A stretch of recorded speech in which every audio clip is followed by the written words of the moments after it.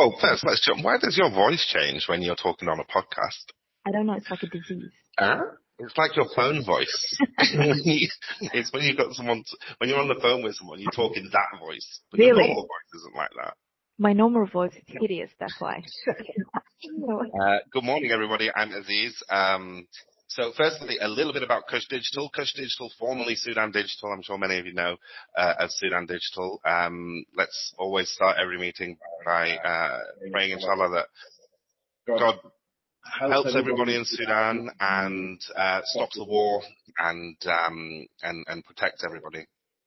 Obviously, everyone in Sudan's been through just an incredible situation, and we were, of course, no different. Alhamdulillah, we were able to leave and not restart. We didn't really stop our business, actually. So Cush Digital was born straight away as soon as we were in Egypt, and so now we're based in Egypt. We've still got clients around the world. Everything's going great, alhamdulillah. But one of the things that I've noticed is, people really struggling to get jobs, particularly in the Middle East, UAE, Saudi, okay. So, for those of you who don't know what Cush Digital is, Cush Digital is a pure play digital marketing agency. We do everything from SEO to SEM, social media, email marketing, and everything in between.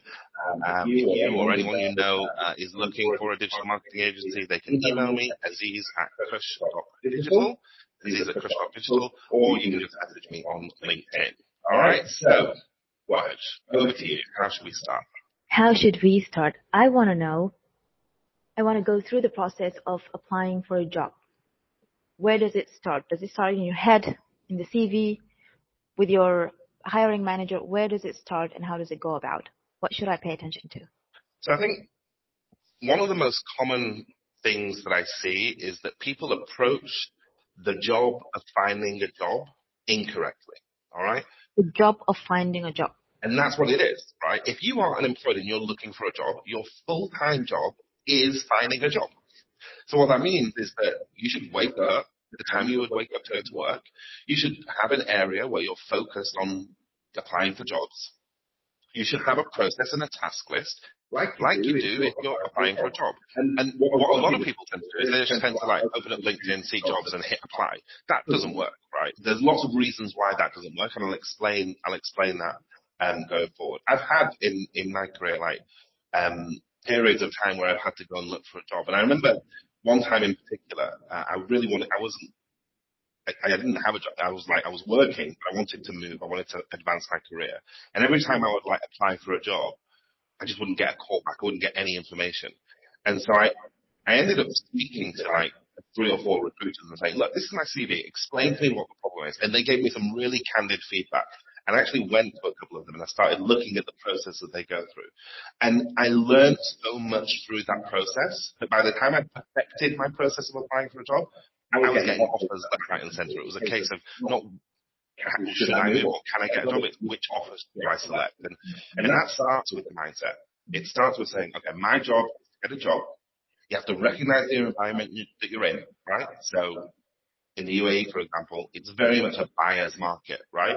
So the companies are in the position of power. There are more employees per role or more prospective employees per role than there are roles. So you need to stand out. And there are ways to do that, and we'll hopefully, inshallah, we'll go through all of those ways today. But just recognize the situation that you're in. And one of the easiest ways to do that is just look on LinkedIn, search marketing jobs in Dubai, and you'll see 300 candidates. Now, that's 300 CVs that someone needs to go through, or at least that's what you think, but it doesn't really work like that.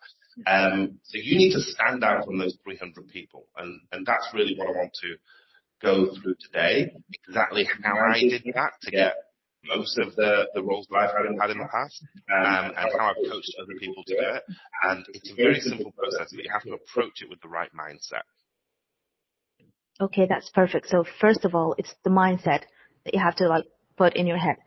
What's different with the process? So for me, let's say that you want to apply for a job, you find the job ads, you have your CV ready, and then you send it out.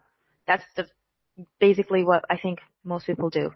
What's different about that? What are the steps? And you spoke to me before about starting with knowing who you are sending the CV to? So let's start with that. Yeah. So I think, like I said, if you send a CV in response to a job application, you are one of 300 people. All right. So the chances of your CV even being viewed are very slim, very slim. All right. So you have to approach it like a marketing exercise. You are selling a product. The product is you. And you are wanting someone to buy that product. And the buyer is the prospective employer. So if you consider yourself a product, it's much easier to see the things that you need to do. The first thing that you need to do is that you need to have multiple touch points. All right. So we know in marketing, if you bring a new brand to market, people won't recognize that brand unless they've seen it or engaged with it on 7 separate occasions. So your job is to engage with the people that you're applying to multiple times, right? And this is, it's probably worth starting with stakeholders, because this is, I think there's a big misconception around stakeholders. I feel like what people are thinking is that, let's say you found a job at Acme Corp, right? And this is a good job for me. I've got all of these skills. You send your CV and you sit and you wait. And you think, well, hold on. How is it that no one's responding to my job? And that can be disheartening. Yes, you start doubting, oh, there's something wrong with my skills or my background. Or Correct, right? But you need to understand that there are 3 stakeholders in any job application. Okay. And their motivations are fundamentally different. The first stakeholder is the recruitment agent, right? The recruitment agent is probably the most important relationship that you'll build in your job search.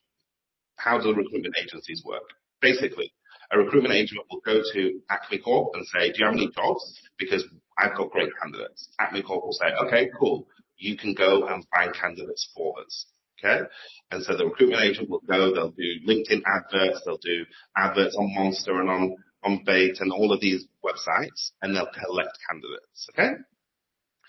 Then they'll screen the candidates, and I'll talk about that in a moment, how they do the screening. Then they'll speak to them on the phone, and then they'll select 1 or 2 candidates to go to interview. If that 1 or 2 people, if one of those people is hired, then the recruitment agent gets paid. And he gets paid typically 20% of your first year's salary. So if your first year's salary is 60,000 dirhams, he'll get paid 12,000 dirhams. Okay? And that's how he makes the majority of his money. So in that situation, if that's a buyer persona, right, what are his motivations? His motivations as a recruitment agent are to find the most likely candidate to be offered the job. Keep that in mind, because the most likely candidate to be offered a job is not necessarily the best candidate for the company. The most likely candidate to be offered a job is the person who can perform best at an interview. Okay? So that's the motivation for the recruitment agent. so my motivation here is not to get the job, it's to get the interview. Correct. Absolutely. You've done your job on the interview. And if you have lots of, it's a numbers game. If you have 10 interviews and you get 2 offers, then that's great, yeah? If you have 0 interviews, you're going to have 0 offers, right? The second role in the sort of stakeholder matrix of getting a job is the HR manager. So the HR manager is HR at Acme Corp. Their motivation is fundamentally different. Their motivation is to not make a mistake. Okay? So they want to hire not necessarily the best person for the role, but the safest candidate for the role. The person who's going to come in, who's going to be reliable, and who's not going to create problems for the HR manager. So that's like the second stakeholder. And then the final stakeholder is the hiring manager, right? And the hiring manager, his job, he is what you think. He's the person who wants the best possible person for the role. But there are 2 stages before the hiring manager in almost every job application, right? He's not the first person that sees your CV. Rarely. Yeah. Only if it's a small company, but rarely is he the first person that you'll meet. So knowing those stakeholders is really important. If you understand the stakeholders, you understand their motivations, then you can talk to them in a specific way. So I have a question. Based on what you said, that means that I have to approach how I write my CV, how I apply for job differently for each one of those 3 stakeholders. No, not the case. Okay. Let me explain why. Your CV has only got one purpose: to get you a phone call. That's it. To get you a phone call from that recruitment agent. Okay? That's the only purpose of the CV. Mm-hmm. Let me explain. Like, when you sit in front of the hiring manager, the HR manager, whatever it is, yeah, your CV has essentially gone out the window. They now have real first-hand information. Okay? They have you in front of them. They can ask you real life questions so they can understand you better. All right? Your CV, its only purpose, not to reflect all of the things that you've done and have like 5 pages of text. Nobody reads that. Nobody reads that. And I'll explain why in a second. And how they actually manage CVs. So the CV, its only job is to get you that phone call from the recruitment agent. Okay? Mm-hmm. So let's talk about the mechanics of how CVs work, right? You think how you like I'm going like you specifically because we had this conversation before, right? Yes. You think you send your email or you apply on LinkedIn, and a CV comes to a hiring manager, and he opens the CV and he reads maybe the first page, maybe the second page, whatever it is, and he goes, "Oh, that's a good candidate. I'm going to choose that one." Like what I wrote means something to someone. Exactly. Yeah. But it doesn't. That's not how it works. You apply for a job, your CV goes to something called an ATS, an applicant tracking system. Mm-hmm. Most of the ATSs nowadays are AI driven, right? So that AI reviews your reviews the job specification, reviews your CV, and then says X% match. This is a 92% match. And only those people that match best against the against the job specification, will receive the call. So that means when I'm writing my CV, it's not about writing the best, like it's not the best way of describing my skills or all that. It's about matching the job application.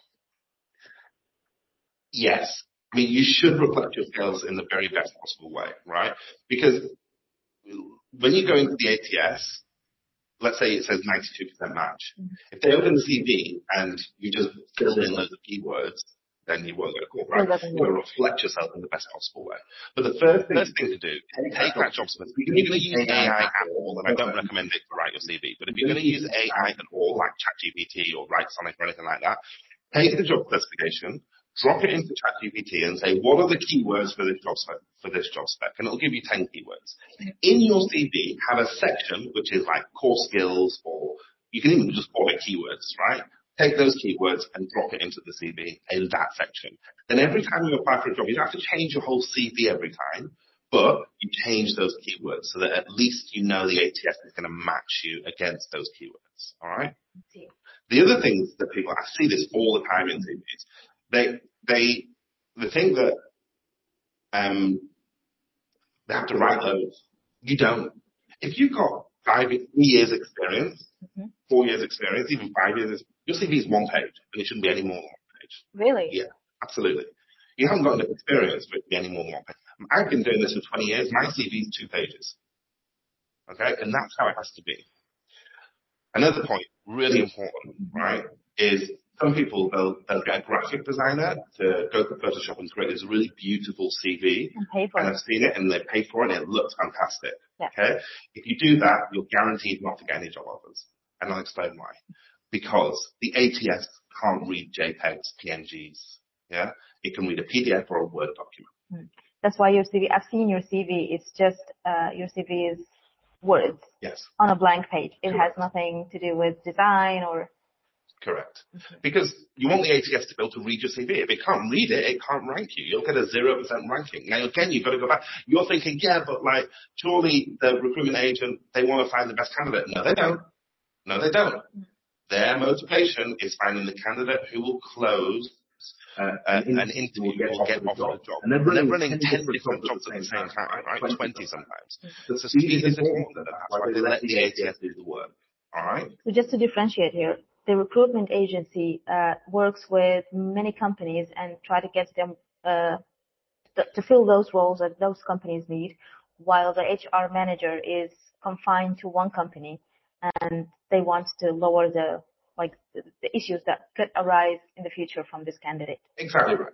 Exactly right. So one of the issues I'm seeing with CVs, this is a really common one, drives me nuts, right? Yeah. Is imagine that you're applying for a social media manager role, right? And in the past, you have worked as a social media manager.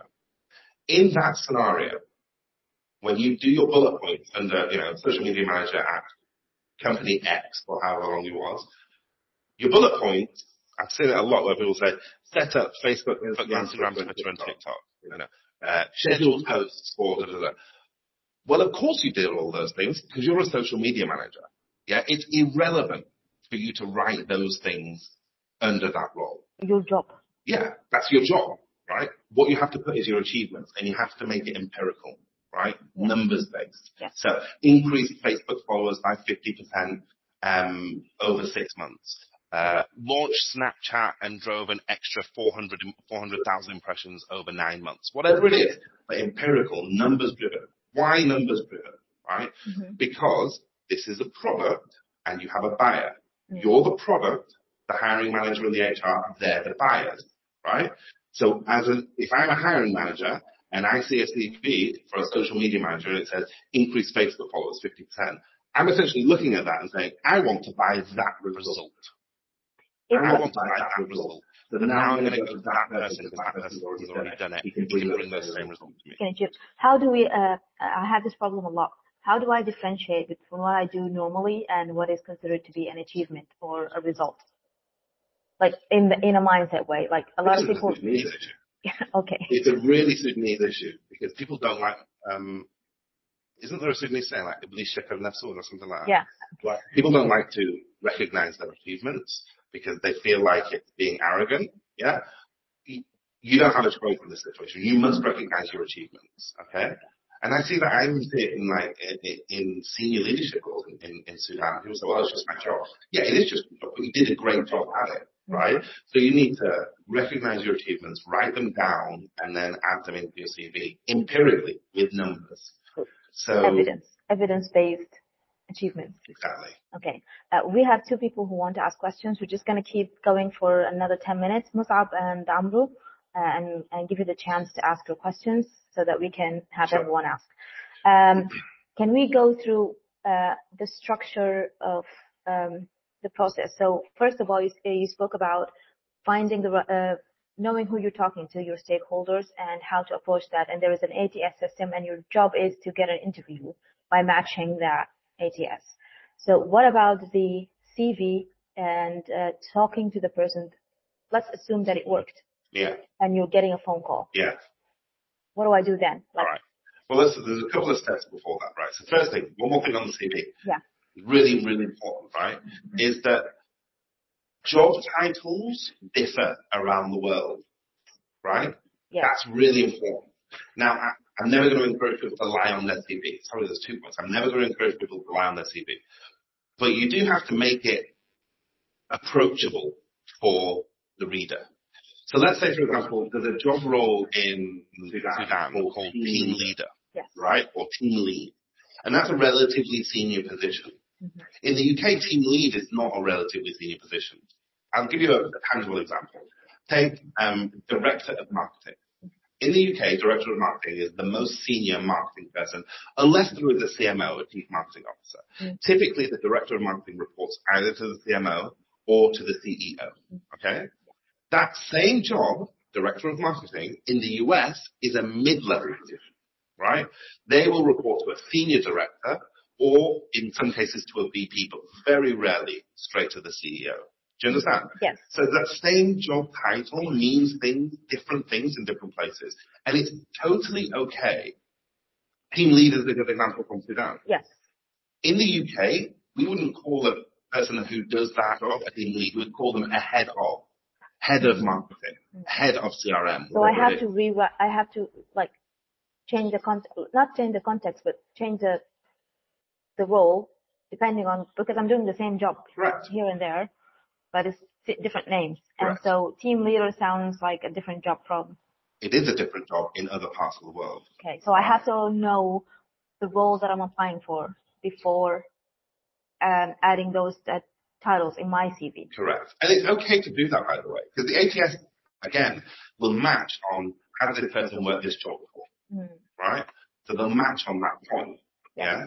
So it's okay, for example, if you're a team lead, to put, Acme company, head of marketing, brackets, team lead, close brackets. Then you're explaining that this is the level that I was at. It's within the country I was working. That's what they called the job. It's okay to do that. It's not lying, like some people would say, and just stick to the job title in their company. Yeah, no, you can absolutely. You've got to contextualize the content. Okay, back to your question about the process, right? So once you've sent your application, you need touch points. Yes. The first thing that I would do after sending, I've optimized my CV, I've put in the keywords, and I've sent the application. Most people stop there. Don't stop there, right? Mm-hmm. What you do now is you search for the person who posted that job. It's normally a recruitment agent, okay? And they've got 300 candidates that they've got in their ATS now. You search on LinkedIn. Sometimes they make it easy and they say posted by, and it's a specific person. But most people don't like being bombarded, so they don't do that. So you go to the company, and then you search in the company who's most likely to be managing this specific role. And then you message that person and say, hey, I think you're managing this role. I applied for it. I'm not asking for anything specific, but I can see that you're really experienced in the market. I'd love to get your advice on X, Y, Z, whatever it is. But you have a touch. You touch the person directly. And that way, if they start having a conversation, that's great. And we'll talk about how that can benefit you long term as well. But also, they've seen your name on their LinkedIn, and now they've seen it in the ATS. They're going to open your CV. You've increased the chances of them opening and looking at your CV. The other thing is, some of them will come back and they'll go, yeah, actually, let's have a coffee and discuss. And that's really important. Because around 50%, it does happen? Yeah, it happens. Around 50% of jobs are not advertised. That's really important for people to know. Think about it this way. Recruitment agencies often work where a hiring manager will have 5 recruitment agencies. And they'll say, here's the job, all 5 of you go and compete to find the candidate. But sometimes they have one recruitment agency that has an exclusivity agreement. And they're the only recruitment agency that has that job. In that case, the recruitment agency won't advertise the job because their competitors work out who the company is and try and poach it from them. Oh, I did not know that. So how do they? They use their database. Their ATS. They've been running recruitment agency for 10 years. They've got, 500,000 CVs in their ATS. Oh, so. Or they'll outreach. They'll reach out to people specifically. That's more common in senior roles, but it happens, and it happens a lot. So if you can get in front of a recruitment agent and just have a coffee and show yourself, then they feel comfortable. What you want to do is you want to get the recruitment agent to feel comfortable that if he puts you in front of a hiring manager, you're going to close that job. You're going to get that job, and he's going to get his commission. That's the objective. Get him to feel that level of confidence. Does that make sense? Yes. So it become more familiar and more known compared to other people who are more strangers and just CV names on paper. Correct. So let's assume that I got the keywords in, I've got everything, I'm well matched. What if I got an interview? What do I do then? So if you've got an interview, then the first step isn't the interview, right? The first step is a phone call. Yes, we spoke about, yeah. Did we speak about that? Yeah, I've asked and you ignored me, yeah. Absolutely normal. Standard. Yeah. Oh, public though. When you get the phone call, know who the person is on the other end. If it's the HR manager, that's great, but most likely it's the recruitment agent. Your job on that phone call is to convince the recruitment agent that you're well qualified for the role and you will get the role if you're put in front of for an interview. That's it. That's your job. Okay? Then sometimes you'll have one with the HR manager. Your job for the HR manager is to make them comfortable that you're going to be a good employee and you're going to add value to the company and you won't quit in a month from now and cause problems. That's another thing. Keep remembering stuff as we discussed, right? If you're one of those people who jumps from job to job, you've got a problem. Just be direct and honest about it. Right? Let me explain it. People think that the problem is people look at your CV and will go, oh, he's not committed. He's not committed, right? And you're thinking in your mind, oh, but I just never found the right job. Yeah? For you, that's your story. That's your story in your own head. Yeah. Nobody cares, right? And that's not the reason why it's a problem. Okay. The reason it's a problem is because recruitment agents, almost all recruitment agencies, have something called a pre-replacement, which means if you hire a candidate, and that person leaves within 3 months, sometimes it's 6 months, the recruitment agency has to find another candidate for free. They basically have to do double the work. So if your CV says 3 months here, 3 months here, 3 months here, 3 months here, you won't even get an interview. You won't even get a call because the ATS will immediately filter you out. You're not a safe option. You are not a safe option at all, neither for the HR manager nor the recruitment agent. So how do I deal with that if that actually happens?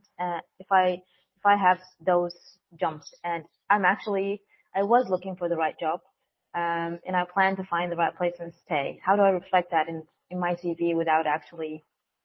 You can get away with 1 or a maximum of 2 short stints, no more than that. All right. Again, can't encourage people to lie on their CVs, but consider not adding some of the roles that you've worked in.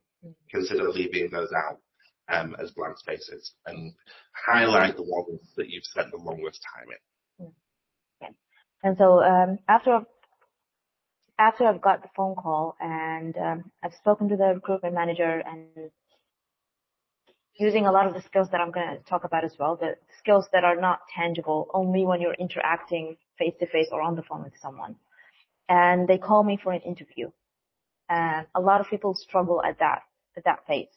Yeah. The first thing to say is that if you've been called for an interview, in fact, you've got the first phone call, congratulations, you've done your job. Right? Like we said at the start.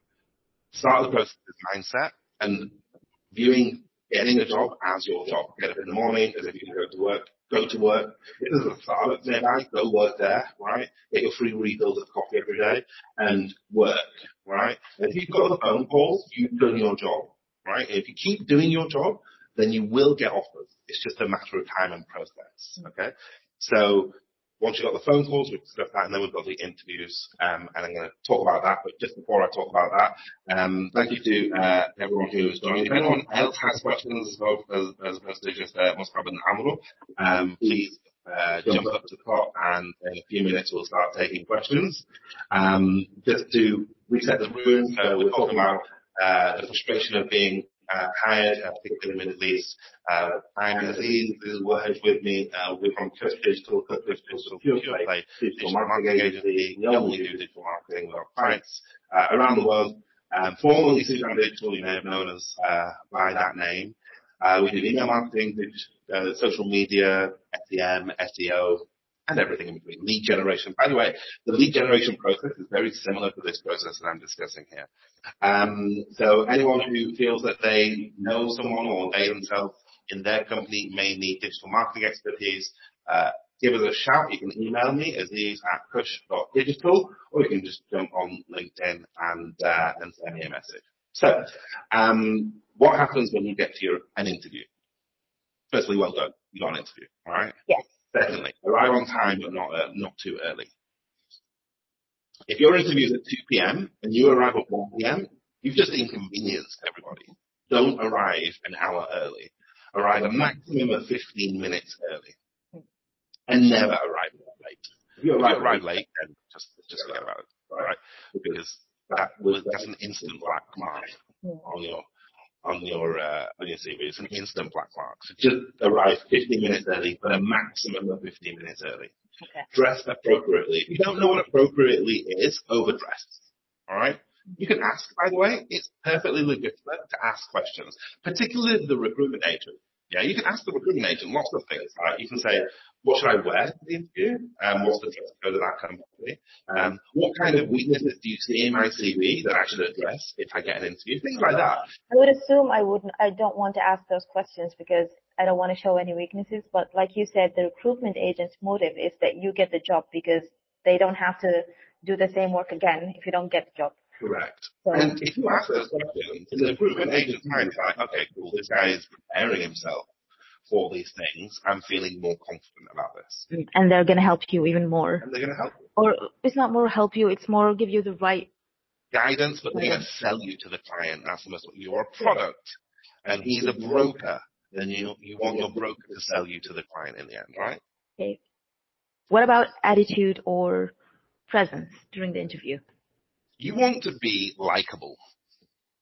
It's the most important thing. Whenever you go to any interviews, be likable. Be a likable person, right? I'm sure you all are likable. And it's a difficult thing to, and I can see it in your face, you're like, oh, what does that mean? Well, Yeah, like what do I do to make to kind of... just be nice. Be welcoming, you know.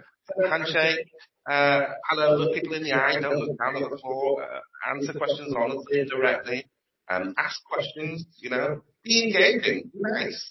It's more difficult for some people than it is for others. I think a lot of people I know train a lot about answering questions with the right answers. So, like, people practice all the time. What do I answer if someone asks me, what is your salary expectations? Or what are your plans for the next 5 years? And they're rehearsing how to answer those questions in terms of choosing the right answer to say, rather than how are you going to convey yourself during those conversations. Only 20% of communication is through voice. The other 80% is non-verbal communication, right? It's, you know, how you're perceived, right? So you've got to work on that too. You've got to have the right answers too, but you've got to work on how you're perceived, right?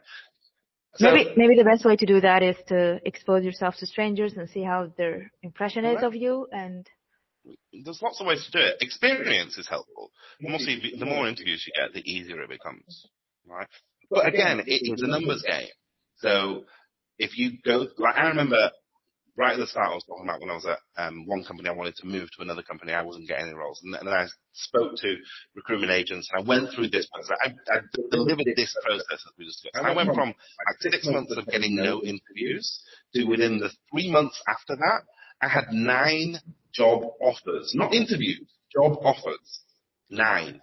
And I could select the offer that I wanted. And you're the same person with the same skills. Exactly the same person, same skills, just different attitude, different process. And that's the important thing. Just go through that process and have the right attitude as you go. And the thing is as well is that you've got to understand the environment that you're in, right? So if you're in the UAE, yeah, and you're coming from, let's say, Sudan, and you were a head of marketing, a team leader in Sudan, right? You've got to recognize how the people at the other side of that CV are going to read that. What are they going to say? Because even if you work at the biggest company in Sudan, Dal Group, right? No one knows who Dal Group is. You haven't worked for like a well-known brand according to your CV. Yeah? Yes. So you have to recognize how are people looking at that, right? And so you shouldn't apply to you think, oh, I'm ready to take the step to director of marketing. If you apply for director of marketing, you won't even get it. The question then comes to your motivation. Do you want a job to further your career, or do you want to? Is it something else? Is this? Look, let's just be honest about it. A lot of people, particularly where we're from, they want jobs to say that they've got a job at a specific company, right? And, you know, they want to be able, their parents to be able to say, I work, you know, my son works at Zin. That's what they want, right? Okay, if that's your motivation, then I'm not sure that this process is going to help you too much. If your motivation is to get a job, get on the career ladder, get your residence visa, to build your process, your profile in a specific country, then target jobs that you're more likely to get. Okay? I think that's really important to do. Okay. Like the appropriation of roles to your background. There is one thing that we also spoke about. A lot of interviews, at the end of it, they ask you, do you have any questions at the end of the interview? Oh yeah, that used to drive me crazy in Sudan. Yes, because I think a lot of people also shy away from answering that question by saying, no, I don't have any questions, everything's fine. I think nobody did. How many interviews did we do? A lot. Hundreds, right? Yes. I can't remember a single person who actually asked the question to that question. The thing is, people think that question is like an honest question. They think the question is, do you have any questions? Do you have anything you want to ask us? Like, in other words, do you have any doubts? What are your greatest fears with this job? Yeah, or like, how can I make you feel comfortable? That's not the purpose of that question. What is the purpose of that question? To see if you've done your research. About the company? Yeah, they're waiting to see, have you done any research on this company, and do you ask pertinent questions? So what kind of... So one might be like, I noticed that 3 months ago you signed a new client.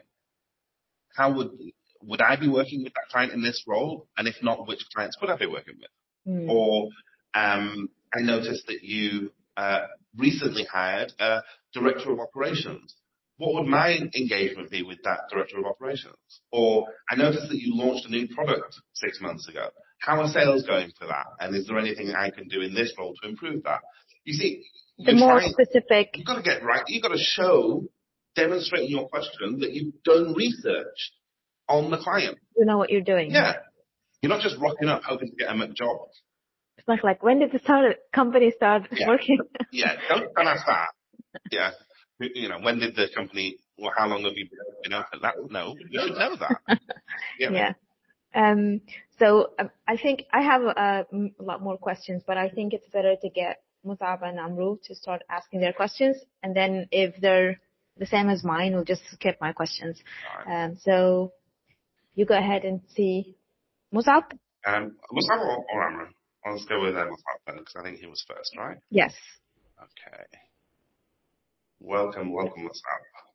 So Musab asked a fantastic question there, which is really around stakeholder engagement and stakeholder management. Okay. So what I said before is strictly not necessarily true. When I said that there are only 3 stakeholders, inside the company itself, there could be 20 stakeholders, because no role really works in isolation, right?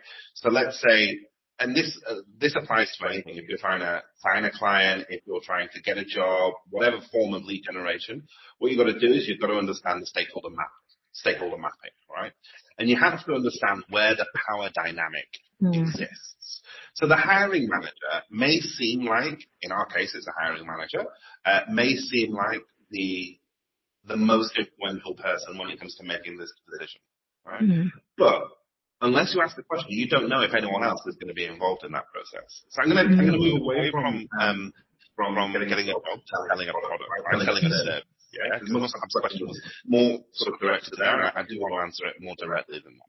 So let's say that we're selling Cush Digital, yeah, and I'm speaking to their director of marketing, and I give them a pitch and a proposal and all of that. And you'll know, because you've been on so many pitches and proposals, that like I always ask the question, who's the decision maker here? Who has the power to say yes or no? Exactly. And that is the killer question, right? Because they'll almost always say, oh, it's me. And I'm like, great. But who else is involved in that decision? Because no man is an island, right?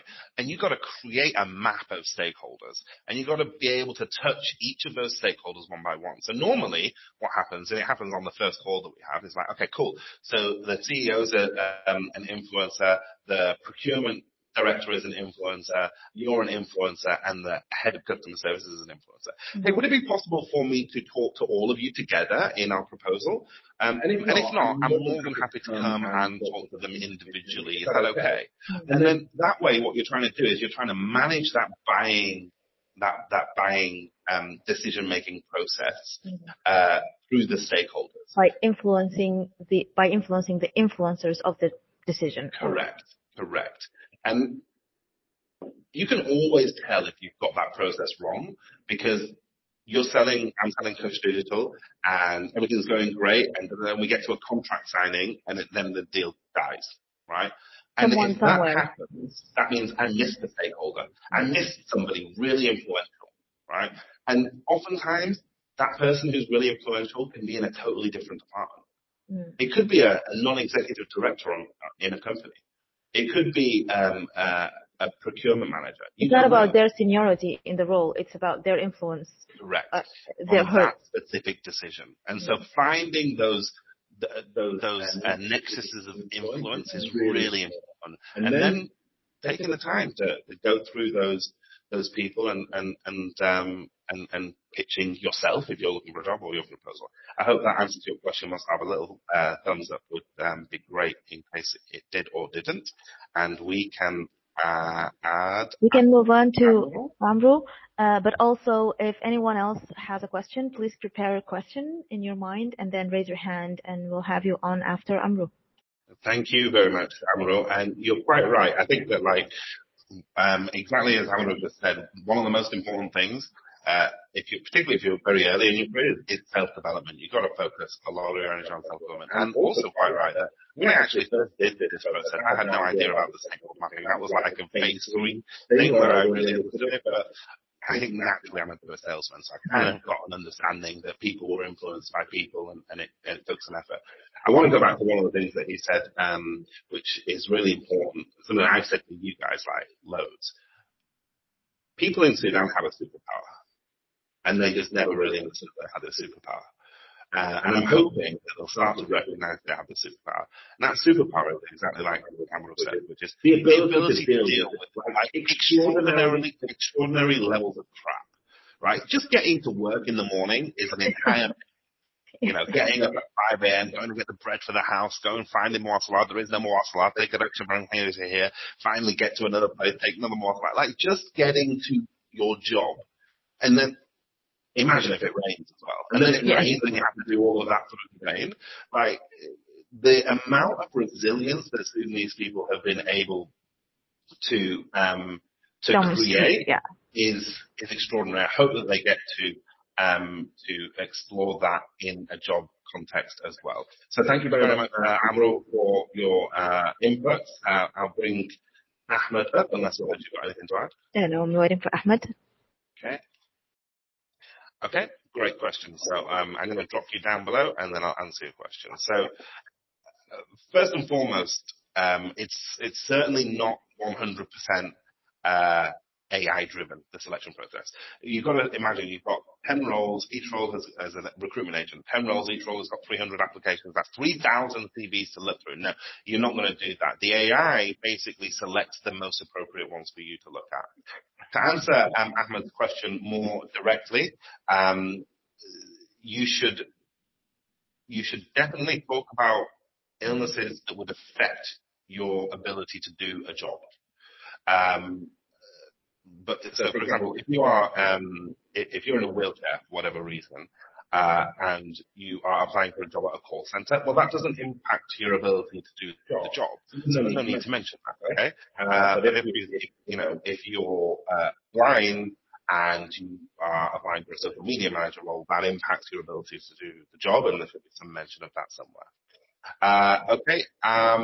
Time is running out. We've got a few minutes, so we'll let Ahmed jump back in for a quick extra bit of content from Ahmed. Oh, no, Ahmed's gone. Does anyone else? Oh, or did you bring him in? No, he's back. Here we go. One sec. Yeah. I think you're completely right. And actually, I was the same. Like, I actually refused people to, I wouldn't allow people to see the CVs, basically, before we got to it. And I'm not going to drop you down, just to build upon your point there, because it's a really good point, right? Which is, I wouldn't go as far as to say that most leaders don't read CVs. That's not necessarily true. But what is true is to recognize what your CV is. Your CV is not an exhaustive list of everything that you've done. Its only objective is to get you a phone call or an interview, so that people then get to know you. Correct. And as soon as you're in front of somebody, CV basically disappears because you've got real world information to work with, and you can see if someone's BSing you or not. All right, Hala, let's jump. Hala. Osman. Oh, and sorry, Amro, I kept calling you Ahmed, but it was very much Amro. Apologies. So there's a couple of different scenarios at play. So the first one is that, what do you do if you studied something entirely different to the thing that you worked in? Okay, well, that's perfectly normal, I think, nowadays. Unless you studied medicine, I think generally speaking, people do move away from the thing that they've studied. University it's become a norm kind of way. Certainly for me as an employer, the most important thing from a degree is to make sure they finish the degree. Like, it shows that they can stick something out for 4 years. That's probably the most important thing.